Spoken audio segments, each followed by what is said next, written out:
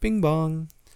This is your captain speaking. We're at 3,500 feet, and it's time to ask you the most important question that we ask on every flight on this airline. Have you seen Up in the Air? Let's talk about it. Running fastest, killer outfit. It's futuristic, like Carnegie the Magnificent. Rewind your VCR, rewind your good cassette. Nintendo pilots, flying up ahead. Captain's log, John Luke Picard. Polarized sea of live, the weapon covered shine. Out on your street tonight. Don't matter how loud you gotta shout it. Out on your street tonight. Yeah, it had it going on. Hey, it had it going on. Speaking of... I did like that movie. I like that movie a lot. Speaking of G-Clunes... G-Clunes. Dang, G-Clunes. I hear birds. Yeah, dude. Me It's too. fun. It's fun. You can hear. You'll have to come up with an in-fiction reason for why we're outside in a field In fiction. in this audio drama of a Yeah, podcast yeah. that we're making. Oh, my God. Yeah, I suppose we should probably get into it, huh? Let's do it. So we watched Solaris. Yeah, we watched Solaris and Syriana. Oh yeah, The mashup. yeah. And seriously, The crossover that Syrianus. everyone's been waiting for. Syrianus. the Fantastic Mr. Syrianus. It was all claymation. Yeah, If they just remade Solaris, dude, in with claymation, that would be awesome. I'd watch it. I never watched Solaris. Honestly, really like both of those movies. I like the Tarkovsky one, and I like the Was it one with- Soderbergh? Sure, I don't know. I don't who know. made it, because at that point I didn't know who were making movies. I just watched it and I was Right. like, "This is philosophy, fun." This is Felicity. Fun. Carrie Russell's here. Ooh. Oh, Carrie Russell. Shout out to Asia Americans. Yeah, she's almost caught up. Holy shit. Yeah. Hannah Which is and to I say have been watching she's the, almost to the last season, which Right, I guess which- caught up would be at this point finished with it because the Yeah, series caught up. finale already ran. Right. But that was like a couple weeks ago. Yeah. Yeah. Fun. Yeah. Fun. Welcome to Contextual Deviance. My name is Christian Hagen. Each episode we discuss a particular piece of popular culture art, in this case movies, in our mission to prove that we can talk about any movie anyway. Joining me as always on this quest for knowledge and the righteousness of man and the world is my good friend and co-host, Mr. David Gutchie. And the world. And the world. Thank you for introducing me, Christian. I learned something about myself last night, and that's that I like banana flavoring more than I like bananas. So I'm sorry to everyone out there. You can stop listening. It's fine. Yeah, I need to issue a formal apology. I've featured David on this show pretty much throughout the whole run. I never personally experienced any of the things he has since that have since come to light about him. And I apologize for bringing him back on. Mostly, I'm asking him to answer for his crimes, basically. It's I understand that it's hard to shake up the status quo. Yes. I'm not done with my apology. Stop interrupting my apology. I'm apologizing for you. Banana flavoring is among the worst thing that's ever happened to culinary science. Yeah, that shit could fuck up my mouth. I love it. Oh, man. Wow. All right. Well, we'll try to power through. So if you've never listened to the show before, hi. Hey. We talk about a particular movie that we choose in advance, and then we review it through a series of, we discuss it. We don't review it. Through a series of critical lenses that we do not select in advance. These are selected for us at random in show by our contextual computer. So this week we are continuing our practice of sort of broadening the horizons of this show, just to prove that this format, this sort of context analysis, contextual critical framework can work for just about anything. And we are discussing a different kind of movie for us. This is the what year was this? 2011? 2009 dramedy by Jason Reitman starring George Clooney, Up in the Air. Academy Award nominated film about a middle-aged man who fires people for a living and has to confront his own sort of midlife crisis mixed with sort of commentary on the financial crisis that was going on at the time. Yeah, definitely. And I was surprised by that sort of stuff. I forgot that was there, and that's what the world was like in 2008, 2009. Like, right. The movie's got layers. Totally. A lot it's of not just about that. a lot of parallels that I think are really striking. And also the film that introduced us to Anna Kendrick. Oh, really? Yeah, it was like I don't know if it was her first role, but it was her first big one, and she, I believe, received a nomination for supporting actress for it. She did well. Yeah. So very acted. It is a very exciting, a very interesting movie with a lot to talk about. David, do you want to get into the context, or did you have anything you wanted to say about the movie? That's all. I think I'll save my little bit. My nugget for our mid-show. You got a nugget? Mid-show break. I got a nug. I got a dank nug. I'll try to remember to highlight your dank nugs. Thank you. Thank you. Thank you. Spotlight my dank nugs. Hey, sequel to Spotlight. It's a drug dealing movie. You know, I think Spotlight's on. It is on Netflix. Oh, we should do Spotlight. Then again, we did learn our lesson with Zodiac that true stories are really hard to do. That's true. But there are more characters in Spotlight. That's true. At least that problem with Zodiac is that there is a character pretty much. No, and there's then like four characters, but it's mostly Jakey Jills. Man, that was tough. Okay, enough focusing on the past. Let's talk about this movie from 2009. Computer, have you got your first context for us? Yes, I'm just kidding. Here it is. What is the true meaning of Christmas according to this movie? Oh, yeah. Oh, shit. This is, I think, a good movie to do this one for, too. I feel like it's got a lot of warmth to it, a lot of family hearth themes. Yes, absolutely. Which is key. So in the film, George Clooney's character, Ryan Bingham, is a lone wolf sort of character. He works and travels on the road. Pretty much his character is defined by his transience. Transience, is that the right word? Transience, yeah.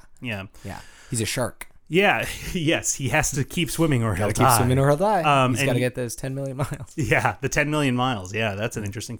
Although I will say the thing with the 10 million miles is my question is it him flying 10 million miles or is it him earning 10 million miles? So that's not actually that impressive. That just means he uses his credit card a lot. Correct. Because when they buy dinner, she says like, "Oh, dang, $40. Like that's a lot of money." And he's like, I don't do anything unless it contributes to my miles, and this does, and so that's why I bought this nice dinner. Right. And I was like, oh, it's not that he's flown 10 million. Right. It's ostensibly possible that he has 10 million frequent flyer miles. Exactly. Yeah. It's ostensibly possible that he has never flown before. Now that would be an achievement.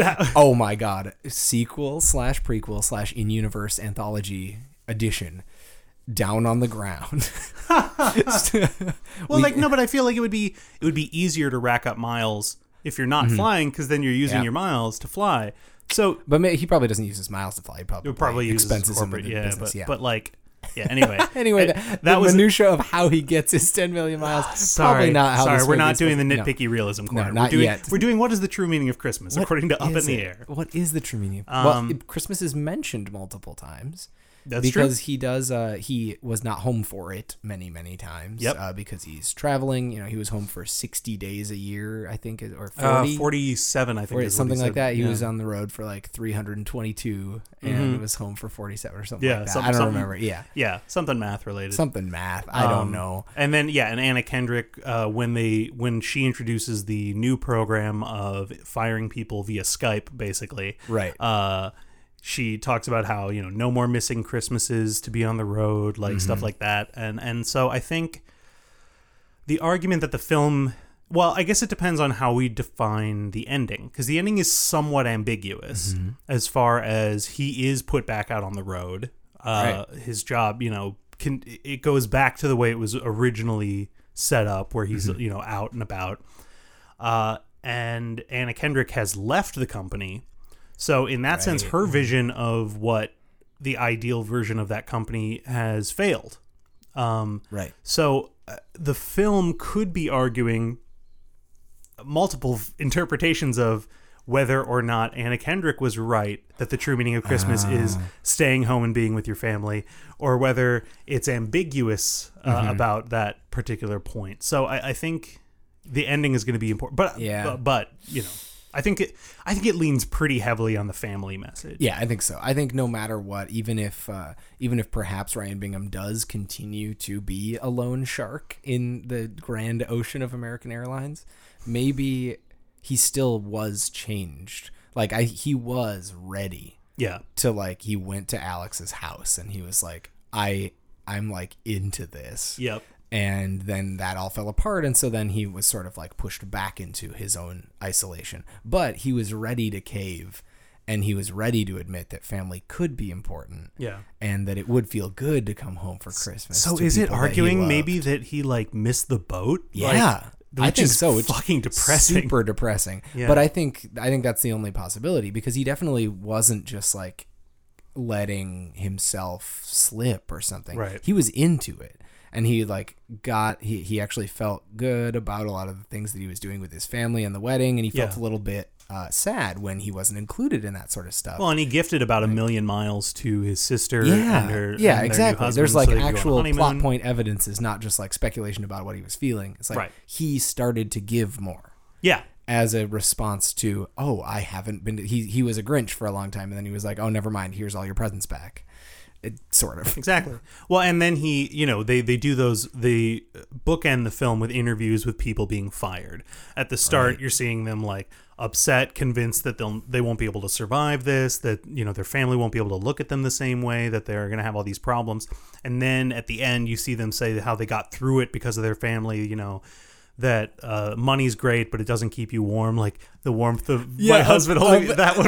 That one was amazing. It was sweet, but it was also very uncomfortable the way she was describing it. I don't know. Something about that line delivery weirded me out. There's nothing quite as warm as having my husband fuck me.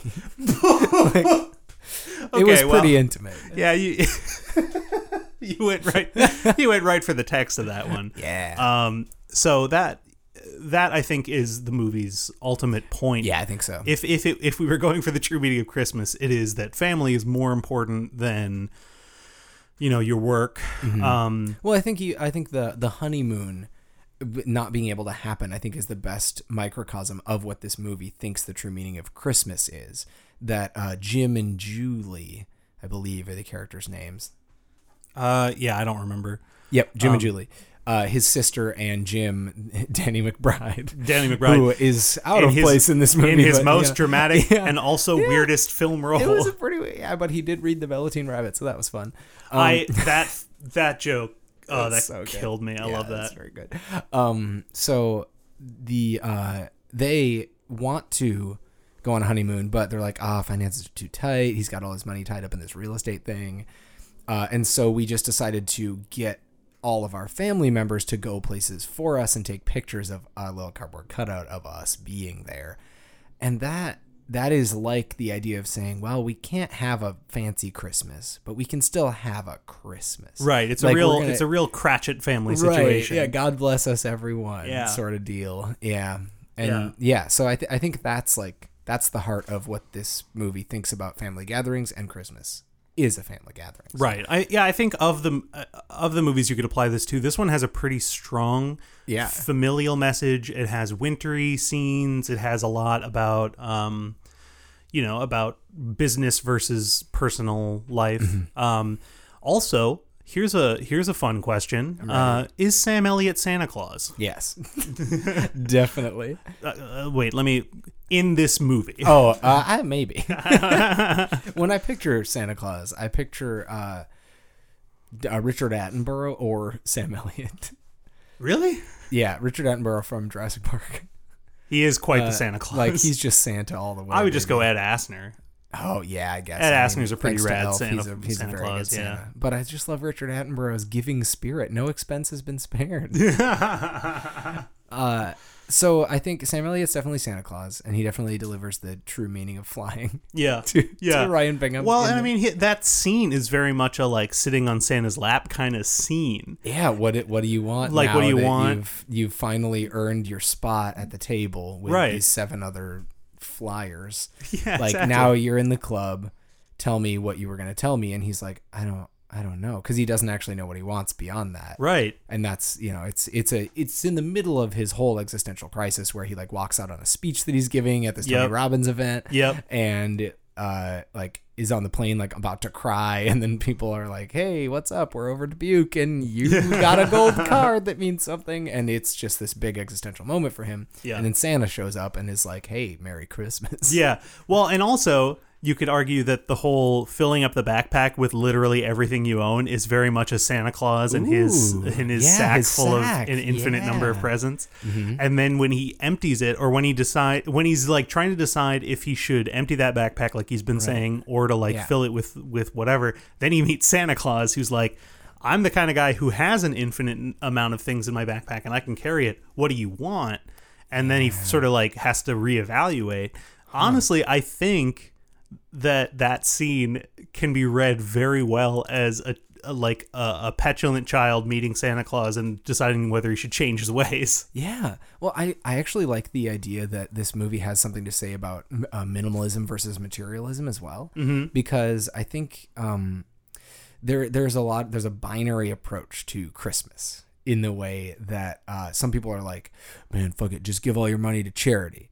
Like, I hate Christmas. It's a capitalist institution and it sucks. And I don't think this movie is saying that, but I also don't think this movie is saying Christmas should be it's not saying Christmas should be an empty backpack with no family and no friends, but it's also not saying Christmas should be a ton of money spent on everyone around you with a super full backpack. It's like, it's reaching the middle ground of you need to give the things you have, like he does at the end of the movie with his miles. Like, you have a backpack. Everybody has Sam Elliott's sack on their back.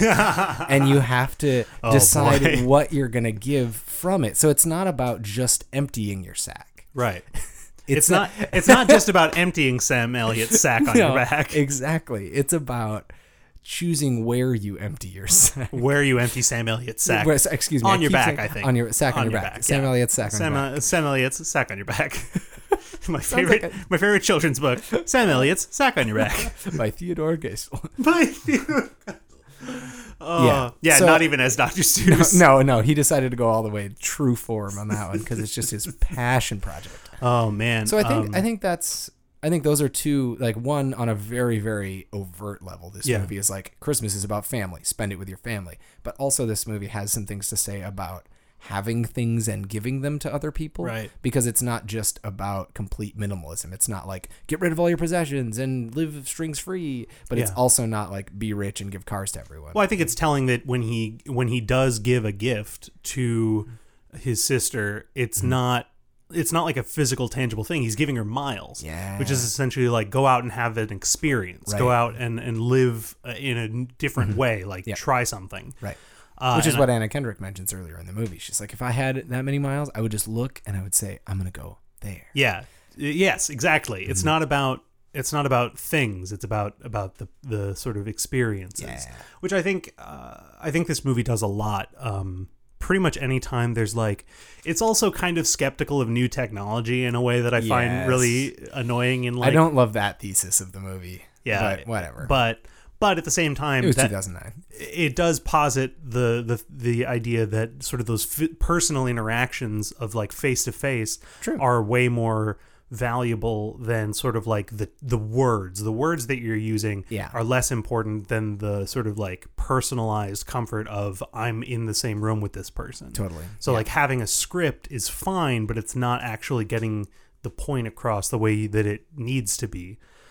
So I think I think there's a lot about superficiality and versus authenticity. Yeah. This movie has a lot saying about that. Some of it not great, like that whole stereotyping line, which we've talked about this before. But when I saw this movie in theaters, there were a lot of people of George Clooney's age in the theater, and when he said that line about like, I stereotype, it's faster. There's a dude on the other, like in the row ahead of us, who laughed so loud that I was like, Jesus Christ, dude, this was not. Yeah, that's not the the point. That's not a good thing at all. Unfortunately, that is not the point the movie's making either. It's I think this is a conversation perhaps for another context, but Ryan Bingham is a pretty morally gray character. Yeah, like he's even not towards a good the end person. Yeah, like he's kind of an asshole in many ways that he owns. Yeah, he's like, no, this is who I am. Yep. I'm not great, and I'm kind of a racist, but I also care about people, and so hey, it's me, your protagonist. Right. It's not simple. And I mean, in that sense, if we're going for the true meaning of Christmas, it does sort of posit the theory that you can be a morally gray person in your life, but when it comes to like family, when it comes to treating other people on an individual basis, you can find the good in a person. You can express positive emotional attachments without always being an altruistic or good person. Right. That's important to Christmas, actually, because I think it's a holiday where we all kind of take a little pause and say, like, the people in our lives, we may not I'd be super enthusiastic about everybody that we need to get a gift for this year. Yep. But what is good about them? How can I appreciate them? How can I write a card to them that says I care about you without lying? Right. And, it's the like there's good in everybody kind of idea. Like, which is a very Christmas movie sort of thing. Yeah, absolutely. Yeah. And I think this movie has a lot to say about Christmas. I think it does. I think it does. Unintentionally, or it works. It could count as a Christmas movie. Well, no, Christmas never happens in it, so I don't think it could count as a Christmas movie. No, well, but then again, Christmas movies are so like Favorite Things was actually no, never mind. I take it back because that was I read a really interesting article about how that was actually kind of a Christmas song before it was in Sound of Music. Oh, really? Okay, because it is like wintry and stuff. Yeah, it's complicated, but Julie Andrews actually sang it on a Christmas special before the movie Sound of Music even came out. Interesting. And it was included on like a very popular Christmas soundtrack or compilation record at the time before the Sound of Music. So that is a Christmas song. Yeah, I think it was like originally written for the Sound of Music on Broadway, but then like it was never like why is this a Christmas song? It's like everyone was like, yeah, this makes sense. Sure. Okay. It's kind of interesting. Yeah. Yeah. So if you're one of those people like me who was pissed, who is baffled every Christmas of like, why the fuck is this a Christmas song? It was before. It was. Yeah. So. OG. All right. Well, I feel like the Christmas spirit is telling me we should move on to another context. That's dumb. That was a good transition. Nice. Nice. Don't condescend to me. It's Christmas. I have to be nice. Sam Elliott's Sag on Your Back. If a character got a spin-off, which would it be and what would it be like? Oh my god. Okay. Yeah, so which character in this movie could get a spin-off? Yeah, I think there's so many choices. Okay, and they would all be like kind of different is the thing. There could be a Are we thinking sequel? Like direct sequel, like Up in the Air 2? Well, I think we can do different options. I mean, like there are some characters that I think could work parallel. There's some characters that I think could work as like a prequel. I think there's some characters that could be just entirely separate. Mm-hmm. And I'm a lot of options. First up, a raunchy, Horrible Bosses style comedy with Jason Bateman's character. Yeah, which he was also in. He was also in Horrible Bosses. That would work pretty well. And he is a horrible boss in this movie. Oh god, he's so gross. He is gross. Oh, but he's weirdly good at that. Oh yeah, is the problem with Jason Bateman. It's one of those things where you say about people once they've sort of been like outed as problematic or abusive or something, you're like, yeah, they did always play that character in things, and I feel like that's kind of going to be the reality with Jason Bateman. Like, he just plays a skeezy guy too often and too well to not be a real life skeezy guy. To not have at least some part of that in himself. Mm-hmm. So I think like a raunchy, cynical office comedy with him. Mm-hmm. And I mean, especially you can keep him working at that place where they fire people. I feel like there's lots of comedy to be had there. Exactly. I think this movie takes a very sympathetic approach to that situation. But I bet you there's probably another version of this movie where it follows him around and it's way less sympathetic. It's way more. Oh yeah. It's way more just like cruel and played for jokes. There are plenty of those firing sequences that are played for jokes. Yeah. Like the montage at the beginning, half of those are like jokes. My favorite joke in the movie is the dude. It's like 10 seconds into the movie where he says, they say that being fired is like a death in the family, but I feel like the people here are my family. And I died. Yeah. And I was just like, oh, man. And the way he delivers it is so good. It's so dry. Yeah, exactly. And so you can sincere. totally, like, that man is broken. Yeah. And he's just like, I'm looking at myself in the mirror and I'm dead. Yeah. And I think you could do a lot more of that in the Jason Bateman comedy Up in the Air. Right. And I think it could certainly work. Yeah. I don't think it would be a movie that I would be very excited about No, watching. no. But it could definitely work. And it could have the same moral is the thing about it. Mm-hmm. It could totally have a moral about like, no, you gotta be in the room with your family and the technology will never come first. And, it's all about human connection because comedies always have a dumb moral that they shoehorn in the last 20 minutes, especially ones with Jason Bateman in them. That's true. Yeah. So, I'm into that. I think that would be fun. Do you have any thoughts on that? Well, I think you could do another serious movie with Anna Kendrick. Yeah. You could do one with her character. What's her character's name? So if we're going to talk about it. I got it. It's Natalie Keener. Yes. Which is, in my fiction, the daughter of Catherine Keener. Same. I wish Catherine Keener was in this movie, actually. If they did a spin-off movie about Anna Kendrick's character, they could cast Catherine Keener as her mom. It'd be great. Oh my God, perfect. So, and because this movie is about, it's Ryan Bingham being appealed to by people around him that are sentimental about relationships and things. So, like, we know that Natalie Keener's already there. She's already sentimental about relationships and she wants it, but she's just been broken up with. She just left her job. She's new city, new her, all that stuff. And I think maybe it's kind of the reverse that, like, whereas Up in the Air is about Ryan Bingham learning to warm up a little bit. Up in the Air 2, the Keen Town is all about Keen in the Air. Nope. Keenan and so she'll have a friend named Kel. and it'll be Keener and Kel, and Keener it won't be Kel. copyright infringement at all. Nope. And so they'll drink grape soda. Yeah, grape soda. No. I think it'll be about her. It'll be a sad movie about her learning that she really is too positive about these things and how family is not as easy as just marrying somebody with the first name Jim or Steve or a one syllable. Right. And she'll learn that it's like, maybe it's about chosen family that she has around her, or maybe she'll learn to deepen her relationship with her parents or something, but she will spend the whole movie trying to find a new boyfriend and realize at the end that it isn't about finding a new boyfriend and trying to settle down because she likes that idea, but it's about being where you are and enjoying the things that life is giving you rather than trying to find that Rick to get married to. Well, I don't think it would necessarily have to be sad. I think it could be more of like a it seems like her relationship with her boyfriend was very sort of codependent. And then her getting this new job through her relationship with Ryan Bingham, she is constantly striving to prove herself. Like, you can see throughout the whole movie, she really wants other people's approval. She really wants other people to care. And maybe that comes from like a family dynamic. Maybe her family wasn't like supportive enough, and she's been trying her whole life to get that. And maybe the point of a movie about her would be learning to love herself for how she is, and to, forgive herself when she makes mistakes. That kind of thing, I think, could be.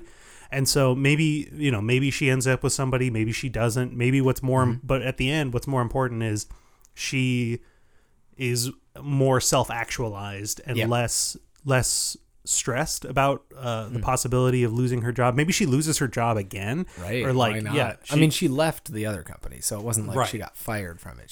She couldn't take it because that person killed themselves. And she was like, nope. Never mind, I'm out. Maybe she fucks up in some way and loses her job, and she has to sort of come to terms, and maybe she gets fired by Ryan Bingham. Yes, she gets fired by Ryan Bingham. Yeah, over Skype though.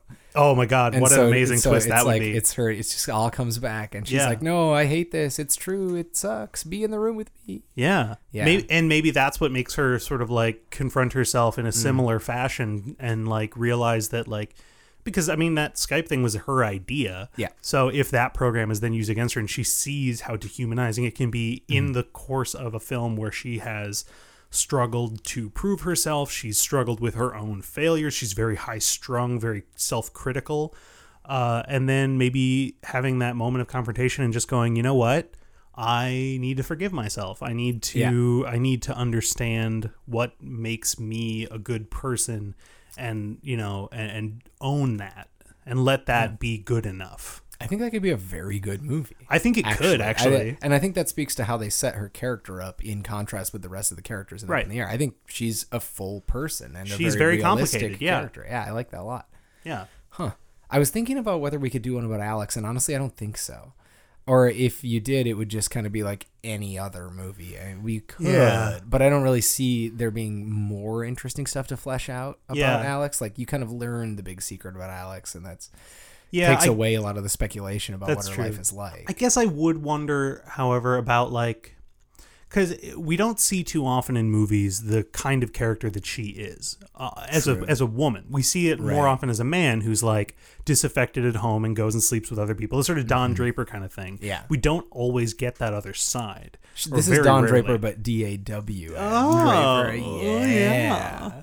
And so she's got this like ostensibly decent home life with 2 kids and at least 2 kids. We saw a couple, and then like probably a husband. 2 kids. Probably that's how it works in these movies. Yeah, it would be like a nuclear family kind of situation, and yet she's going on the road all the time for this job, and she's got this long-term relationship with someone who it's purely sexual, and she's got all this other sort of personality, just a completely other side of herself that she doesn't let her family see. And then the question becomes why, and also what happens if that comes to light, and maybe so it could be a lot like Mad Men, but just with a female protagonist. Yeah, exactly. Like you're watching someone that you don't agree with, that you don't support, that you think like, oh, this is a kind of an asshole maybe. Yeah. But it's a woman. Which is, I mean, honestly important, because we need representation of women not just in good roles, but also in bad roles. Right. And I think there's also that added layer of like the way we expect women to be in society and in relationships and marriages. We expect a certain role, and then to be confronted with a character who plays that role, but then also completely ignores that role when she's away from her family. Right. I think would be really interesting. I mean, there's the line that she says to Ryan Bingham. Alex says, "I'm like you, but with a vagina." Yes. Yeah. Well, and she also says like, I'm a very different person than I am when I'm at home. Yeah. Like that was her normal life. That's her safe life. And then when she's on the road, she like cuts loose and is free and not tied down and very, very Clune-esque. Yeah. But he's like that all the time. Right. And she has these 2 modes that she's in. So that, you know what, you're right. Like you've brought me around. I do think it would be a compelling movie. I think it would be very similar to Up in the Air. I think it would be like, it would be a character study that I think would be, and I don't know what the ultimate result of it would be. I don't know if it would turn out that like she needs to reconnect with her family and settle down, or if it's her family implodes and she kind of doesn't have anyone to blame but herself, and she, I don't know where she would go from there. But that's also not for us to decide. Right, no, but I think that would be a cool movie. Yeah, that could be interesting. I think the movie that I really want to see is Sam Elliott as like a magical pilot who like doles Sully. out wisdom. Like me, no, but maybe it's 7 short films of him meeting all of these different people, and like on planes that he's flying. Yeah, and maybe all of them have these sorts of weird existential crises as he meets them. Yes, and like in different ways. And he just like has like a magical realism kind of thing about him, where he has to like sort of guide them to the next phase of their life or whatever. Yeah, totally. He's the guardian angel for sure. Like he's not actually real. Yeah, like, is the thing about that character is that's an angel. That's exactly it. That's not a person. That's exactly what I think would be fun. Yeah, that would be an interesting movie. Like It's a Wonderful Life, but like it's up in the air. It's a Wonderful Life, but it's following the angel. Yes. It's like now what happens to the angel Clarence? Is the protagonist. Like fucking Clarence, what does he do? Yeah. Let's go. And then after he's done with Clarence, he goes to somebody else. Oh yeah, I love it. Oh man. Yep. No. Okay. Cool. So Sam Elliott. Yes, I would like to see a sort of like Joey style NBC comedy about the kid that rents George Clooney the car and says, "You forgot to use your Hertz Gold card because You forgot to give me your Hertz Gold remote." Like, yeah, it was just like, oh my god. I loved that was that so- guy because he really put his all into that line. And I know there's more under the surface, and I really want to get into what is driving him. Oh my And God. that's what the movie's called. It's What- called what's driving It's him? called Drive. Oh my god, he's Ryan Gosling Yeah. from Drive. That's a prequel. So like Drive is a spin-off of Up in the Air because that was him at a younger time when he was working in rental cars, and he was a lot more earnest, a lot more. But that moment, But that's where he got his driving he really experience. broke him when somebody that had so many rewards forgot to give him the Hertz Gold Pass member card, and he was like, "What does any of this even mean? Yeah. Maybe I shouldn't talk anymore." And then Drive happened. I shouldn't talk anymore, except for like a couple words at a time. I'll mumble every now and then and hang out with the little kid. But for the most part, I'll just kill some people. Yeah, well, maybe in the course of renting people cars, he comes across like a lot of organized crime because they rent a lot of cars to yeah, get rid of like yeah. bodies and shit. Burners. Yeah, burner cars Untraceable. basically, and they like pay him to look the other way, and that's what Yeah. gets him involved into sort of the criminal underworld. Yes. And then he snaps, and he has to like he like becomes a driver for them, and then it goes sort of spirals from there. Yeah. Oh my god, that's so good. That's so good. And then the theme song to that, or the song that plays during the end credits of that movie, is "Hurt" by Johnny Cash, but it's Hurts. So it's just like I Will Make You Hurts. Yeah, it's just the same song except there's a dub of some other person saying the word "hurts." Or Whenever- there's just a dub of a s at the end. Hurts. Hurts. This So I doesn't even make any fucking sense. But the kids love that song. Oh my god! Yo, the kids love it. Jesus Christ. I think last question about this context. Yes. Because I think it's very applicable to this movie. Which person that got fired would you want to see a spin-off about of what happened J.K. to them? Simmons. Yeah, It would have to be J.K. him as a Simmons. chef. Like That would be amazing. yeah, totally. Oh, It would be, that and character it would was be, so good. It would basically be Whiplash, but chef edition, where he's just like, yeah, he like takes other younger chefs under his wing, but then he like completely fucks them over. I think maybe it's like he works at a Mexican restaurant or something, and Is this going to be a pun? maybe. All right, and let's it's see where this is going. and so like he's training someone to like the opening scene is like he's training somebody to work the fryer, and they're like dropping tortillas in there and stuff, and he's like, "You gotta be better. I don't feel it. I don't feel the fry." and then the title card comes up and it says Chiplash. That's the fun. You're welcome. Folks, I'd like to apologize for I know a lot of things have come to light about David recently. His love of banana flavoring, his Chiplash pun. I hate to even say it because I know it's offensive to so many people, but I think it's important to own these things when they come up. I'd like to issue a formal apology and hope we can just move past this dark time in our lives and appreciate what life really has to offer. And the world. And the world. Go home to your families. Just up in the air. Superlatives: who won, who lost, and why. Okay. This okay.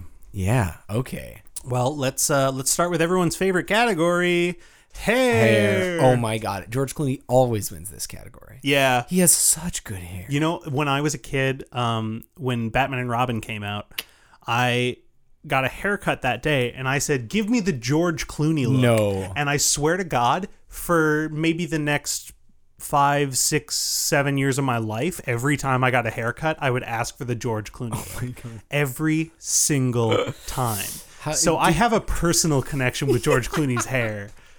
So I might be a little biased in this one. So do many straight women. I might need to recuse myself from this category. Yeah, that's true. You're off this jury. He definitely has great hair. I mean, he always will. I think until he dies, he will have amazing hair. Yeah.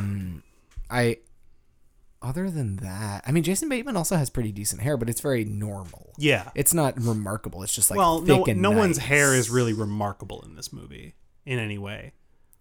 Danny McBride's Danny kinda McBride's weird. is pretty weird. He's got that yeah. weird like kind of mullet going on that doesn't look good. Yeah, He's no, the it hair doesn't. loser. I'm gonna Yeah, call it I would right say now. that. I would say his that. hair looks bad, and he always has it that way. And it works when he's doing comedy, but in this movie, he just looks like a dumpy guy. And I guess that was his character, so Right. it worked for the character. But he looks, loses. He the looks hair. super dumpy. He yeah. looks dumpy. Yeah, he looks super dumpy. So he loses the hair for sure. What about fashion? fashion? Again, George Clooney, but let's say that Yeah. not George Clooney. Right. Let's say he's not an option. Okay, so Jason Bateman's suits were bad. They did not fit very well. True. I did not like them. No, and that's especially in a movie that like he looked like he was dressing in the 90s and George Clooney looked like he was dressing in the late 2000s. In the now. In the now. I mean, even like honestly, the way his suits were cut is like just as modern as 2018. Right. Like he looked very, very good. So fashion wise, I mean, Alex always looks very sharp. George Yeah, Clooney she always does. looks very sharp. She does. Most people in this movie just look kind of sharp. Yeah, is the thing. It's yeah. all business. Yeah, I mean, until he goes back to Wisconsin, and then everybody just kind of looks like Yeah. schlubs. Yeah, that's true. Again, I did- Danny McBride loses fashion. Yeah, That vest real was bad. stupid. It was terrible. Like he just really can't. He I did loses like that most of wedding it. dress, actually. I was gonna say, yeah, I thought the it was wedding a, dress was I thought really it was a cool. very nice wedding dress. Yeah, especially with like her face and her form. Like it just like worked really well. I feel so bad. I can never remember that actress's name, and it's a shame because I think she's very good, and I always space on what her name is. Her name's Julie, so we Oh got my that. god. Yeah, I would say that. Let's see. Yeah. Who had the best line? What's the best line in the movie? no. What's your favorite line in the movie? Oof, that's a tough one. I know we already talked about the guy talking about how he was dead. Right. That's a pretty great Yeah, line. that is my favorite line. Yeah. I mean, I think that the best line delivery in the movie might be Zach Galifianakis at the beginning saying, "Who the fuck are you?" Yeah, like yes. just being like incredulous. Yeah. And he nails that, and he's perfect for it. Yep. Because he's like almost crying and a little like on edge, but he knows it's funny. Yeah. Because he's like a comedic actor. I think he's up there. He's up there for best line. He's up in for the sure. air. Yeah, he's up in the air for best line. For best line. I think it's I think an underrated task that Anna Kendrick had to do, where it's tough to play a character who is in the film reading from a script and so is meant to sound stilted and uncomfortable, and to then like also like to feel like, oh, you're actually performing this well is the thing. Right. It's like it's a tricky line to walk, and I think she did very well. Yeah. I'd High say strung, a little too tight. yeah. Yeah. I'd say obviously we already discussed, but the worst line in the movie has to be that one about stereotyping. Oh yeah, absolutely. No, Oh, 100%. please get that out of the. That loses the. That was is a- the worst line. oh, Nobody such should have put that in a movie. A It's dreadful stupid. fucking It's just stupid. moment. Yeah. And it wasn't. Oh yeah, whatever. We don't even bad. have to- It was We're not bad. even going to talk about it. It was bad. It was just Very bad. straight up bad. Yep. Let's see. I would say who like let's zoom it out a little bit Okay. and actually talk about like which characters won in this movie. Sure. Like, did Alex win? Like, do you feel like Alex got what she wanted? I would say so. Yeah. Because, like, yes, she had to give up her relationship with George Clooney because he, confronted her, came to her, and she didn't want that. Right. But at the same Yeah, it time, was uncomfortable, but she didn't actually lose much. Right. She still gets to keep her family. She still gets to keep that second life of herself on the road. And she even the way she even ends it with him is like, give me a call the next time you're out and about. Just don't ever come visit me at home. So like, Right. she's at least open to the possibility of still being able to be with George Clooney. And technically at the end, we don't have a definitive answer that he'll never go back. although I kind of feel like he won't. I feel like he won't too. Yeah. I think they imply that pretty heavily, but You never know. but I think overall she gets what she wants for the most part. Yeah, I think so. I think George Clooney or Ryan Bingham loses. Yeah. Which we discussed earlier in a context. I think he definitely does not get what he wants because he he is getting what he wants for a while, and then what he wants kind of changes, and then the rug is kind of sort of swept out from under him, and Right. he ends up losing in this movie. So he ends up not only not getting what he wanted at the beginning, he Right. ends up not getting what he wants at the end. Well, Yep. actually, no, I take that back. He does gets get what he wanted at the beginning. but it no longer is what he wants. Exactly. Yes. Which is super fascinating. Yeah, I think it's that's a actually cool clever, character. Yeah, it's very good. And that is honestly very relatable. Like, a lot Yeah. of humans go through exactly that. They're like, I have what I want, Yeah. and I'm going to get what I want, but then I realize that it's not actually the thing. Danny He does win though. Yeah. Because he gets 10 million miles. He does win. he does win He in won. a sense. He got his secret goal. Yeah. Danny McBride wins because he still gets married after Yep. being kind of a putz. Yeah, but he's a putz. Yeah. It's fine. I would say George Clooney's older sister kind of wins because yeah? You think she so? gets him to engage with the family I in guess- the and way that's that what she wants. she ultimately That's wanted. true. She gets people to stay together Yeah. and really doesn't give up anything in the process. I mean, well, yeah. Besides the fact that she's like separated from her husband, which is like I this didn't- downer, I like forgot just about because she's that. like living in the hotel and she's like, yeah, we're on a trial separation. It doesn't. It's a loose end. It doesn't really get tied up, but it's Man. like, oh, I actually forgot about that line. It was yeah. it was kind of like a quick kind of thing. yeah, it was quick, and they Okay. only mentioned it twice. But in the other time that they mentioned it was Ryan Bingham saying, oh, maybe you could have used a little less attachment. Oh, Because it didn't work out so well for you because Yeah. you're getting divorced, basically. You're right. I Which is forgot. shitty. That's a real Like, dickish thing that to say. maybe is worse of him to say than the racist thing, like, because that's just like a personal ass Well, attack. Like, there was jeez. that other one where Anna Kendrick's like, who am I to give relationship advice? And he's like, no kidding, like so aggressive just about it too. mean. It's not even like a casual like, yeah, no kidding, like, Yeah. it's funny. Yeah. Like he's like, no, fuck you. That's the way he delivers that line. It's rough. It's super mean. It's rough. Yeah. So yeah, I guess winners and losers. Alex probably wins. Yeah, I would say Alex generally A wins. lot of people do lose. Natalie Keener definitely loses. Yeah. She goes in thinking we're going to do Skype. We're going to fire everybody. We're going to save a lot of money, but it's going to be great. Everybody can be home for Christmas. And then it turns out that's not going to happen. And somebody kills themselves because of what she said. Yeah. And she quits her job. She does win by getting a nice letter of recommendation from Ryan Bingham. Right, at the and end. she does get away from that relationship that obviously didn't That's work. true. That's true. And she gets to move on a bit and sort of grow up. But yeah, I would say her career aspirations definitely took a hit. But I don't know. Maybe she like halfway. She She loses half-wins. right until the last Yes. scene, and then she starts to win again. well, and I think her character is very indicative of this movie's message about firing or like losing a job and then getting back on your feet. Is like she had to give up her ambitions and goals to move to Omaha with her boyfriend, and then she loses that, and then she quits her job because like of a really fucked up thing that happened that she blames herself for. Like it's very heavy, and she's at a very low point, but that allows her the freedom to then move on to another job that ostensibly is more in line with her goals. Like the way they sort of conduct the interview, it sort of talks about like, why did you get away from this thing and go to this other thing? It's like, Yeah. yeah, it sounds like she's going back to what she had originally intended for herself. So it sounds like, I think ultimately she is emblematic of the way that losing can lead to victory later or can lead to success later on. Which is the whole point of this Yeah. organization. It's like, hey, get out there. You're getting let go, but like it's get the whole out point there. of the pitch of this That's organization. True. That's true. That's their sales pitch. It's not why they exist. Right. They exist to fire. That is fair. Well, I can tell you what my least favorite song choice in the movie was. Ooh, okay. And it was during the whole wedding sequence when they play Help Yourself. Yeah.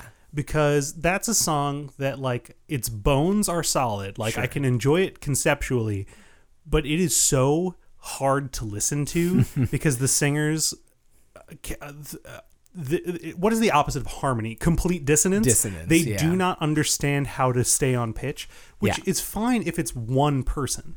But when they're like two people singing at the same time, it is unlistenable to me. And I know that's mean to say, but like I hate it.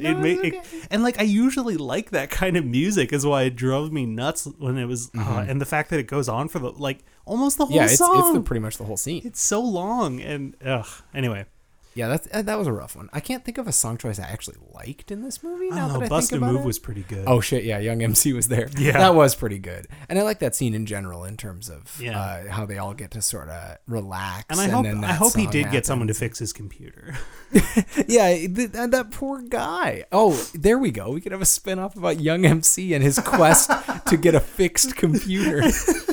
And like the only way he could think to do it is to go to all these like tech conferences And perform and ask on stage. Because it's too embarrassing to it's just too like embarrassing. go He's- up to another person. He's too self-conscious about asking for help. He actually just shuts down completely when he's off stage. Like he can't summon. He has so much anxiety that the only way that he can ever talk to anyone truly is by doing a show. And so this movie, we're going back to it because this is such a good idea.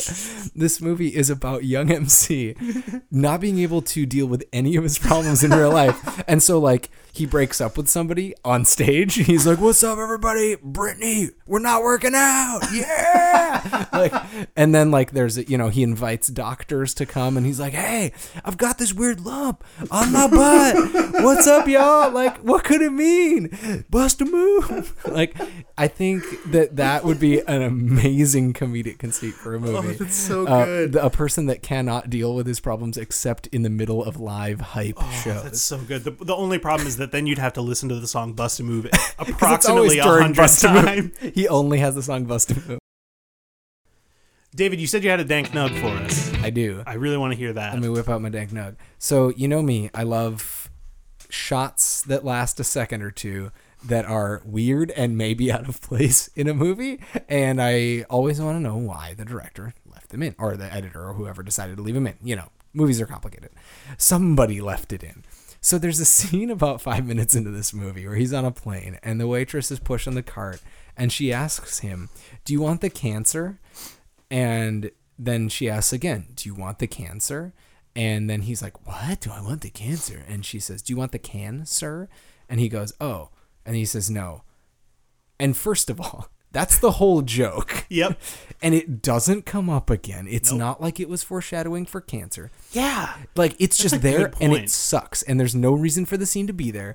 And I don't know why it was left in. The specific second that I love about that scene is when it focuses on George Clooney's face for like a beat after she moves on. And that facial expression to me says, why is this joke in the movie? Like, George Clooney is realizing. He's like, why? Wait, why is this here? Yeah, why is this here? Yeah, I wonder if maybe in the initial script there might have been some kind of like cancer-related subplot, maybe, or like he because was that worried is about just that. Garbage. Like, it's lazy editing. There's no reason for it, and it's not a funny joke. No. It's like, oh, you misunderstood cancer. Like, okay.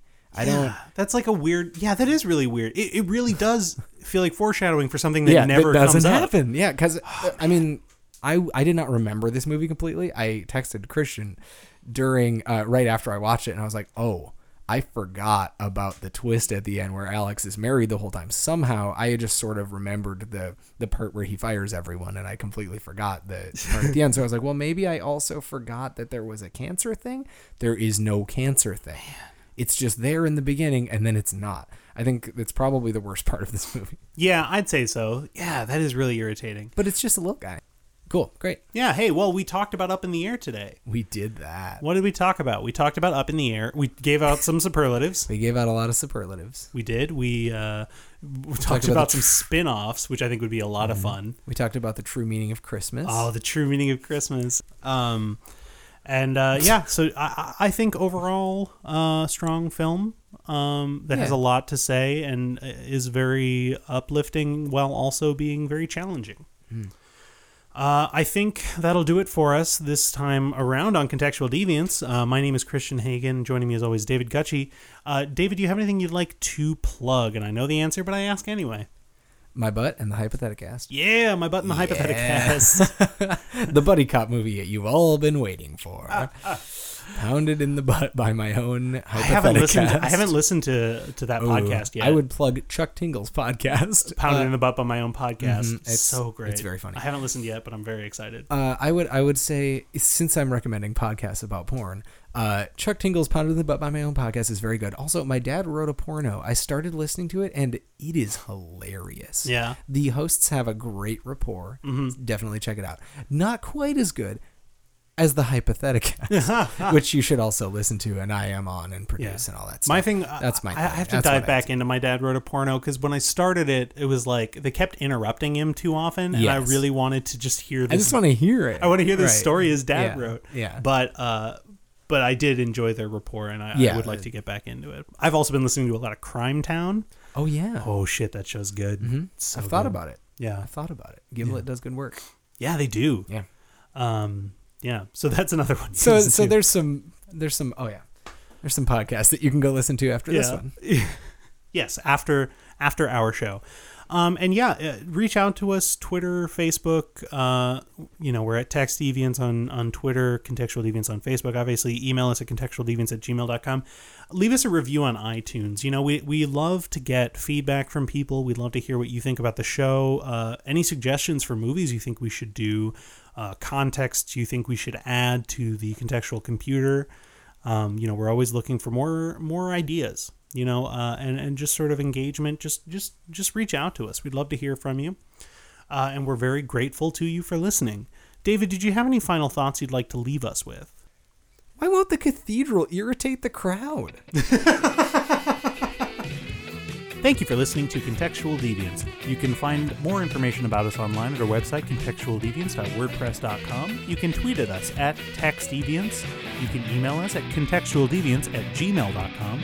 Thanks to Minneapolis' own The Badman for the use of their song Gun Tonic off the album Ain't Clean.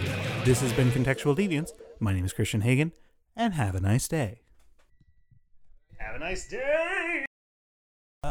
Passengers, this is your captain speaking. Have you seen Up in the Air? Hey passengers. Hey passengers. It's me, Sam it's Elliott. Me, Sam. Hey, bros. Hey, it's me, Sam Elliott, bro. Oh my god, it's me, Sam. I'm gonna butt bong this fucking plane. Did you hear about the dude? Hey, did you hear about that guy? Did you hear about the dude who abides and stuff? Hey, have you seen Up in the Air? Have you seen Up in the Air? Why are we getting older, too, as we're doing it? Have you fucking seen Up in the Air? Have you fucking seen Up in the Air? I used to be a bro and I would drink from my butt. Have you seen Up in the Air? Magic. It's getting into Gandalf territory. Have you seen Up in the Air? Seen Up in the Air? Frodo Bilbo Baggins. Do not take me for some conjurer of cheap shit. Butt chugging. Pork. All the hits. Oh my god. Anything in there that you can use? Probably not. No, definitely not. Hey, have you seen Up in the Air?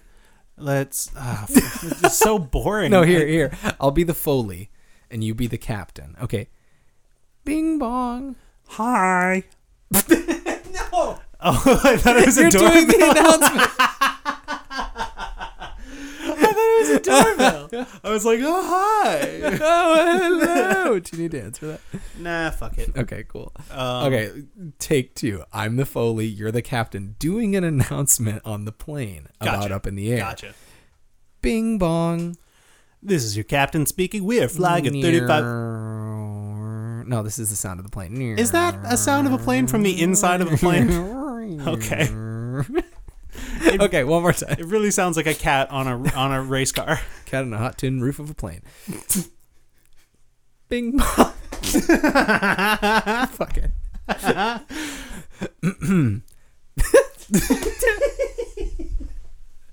Oh no. Now we're in it. Okay. Bing bong. I knew you were going to be able to hold it. It's so stupid. It's so dumb. Woo. I love it. All right. Okay. I'm not going to look. No. It's worse.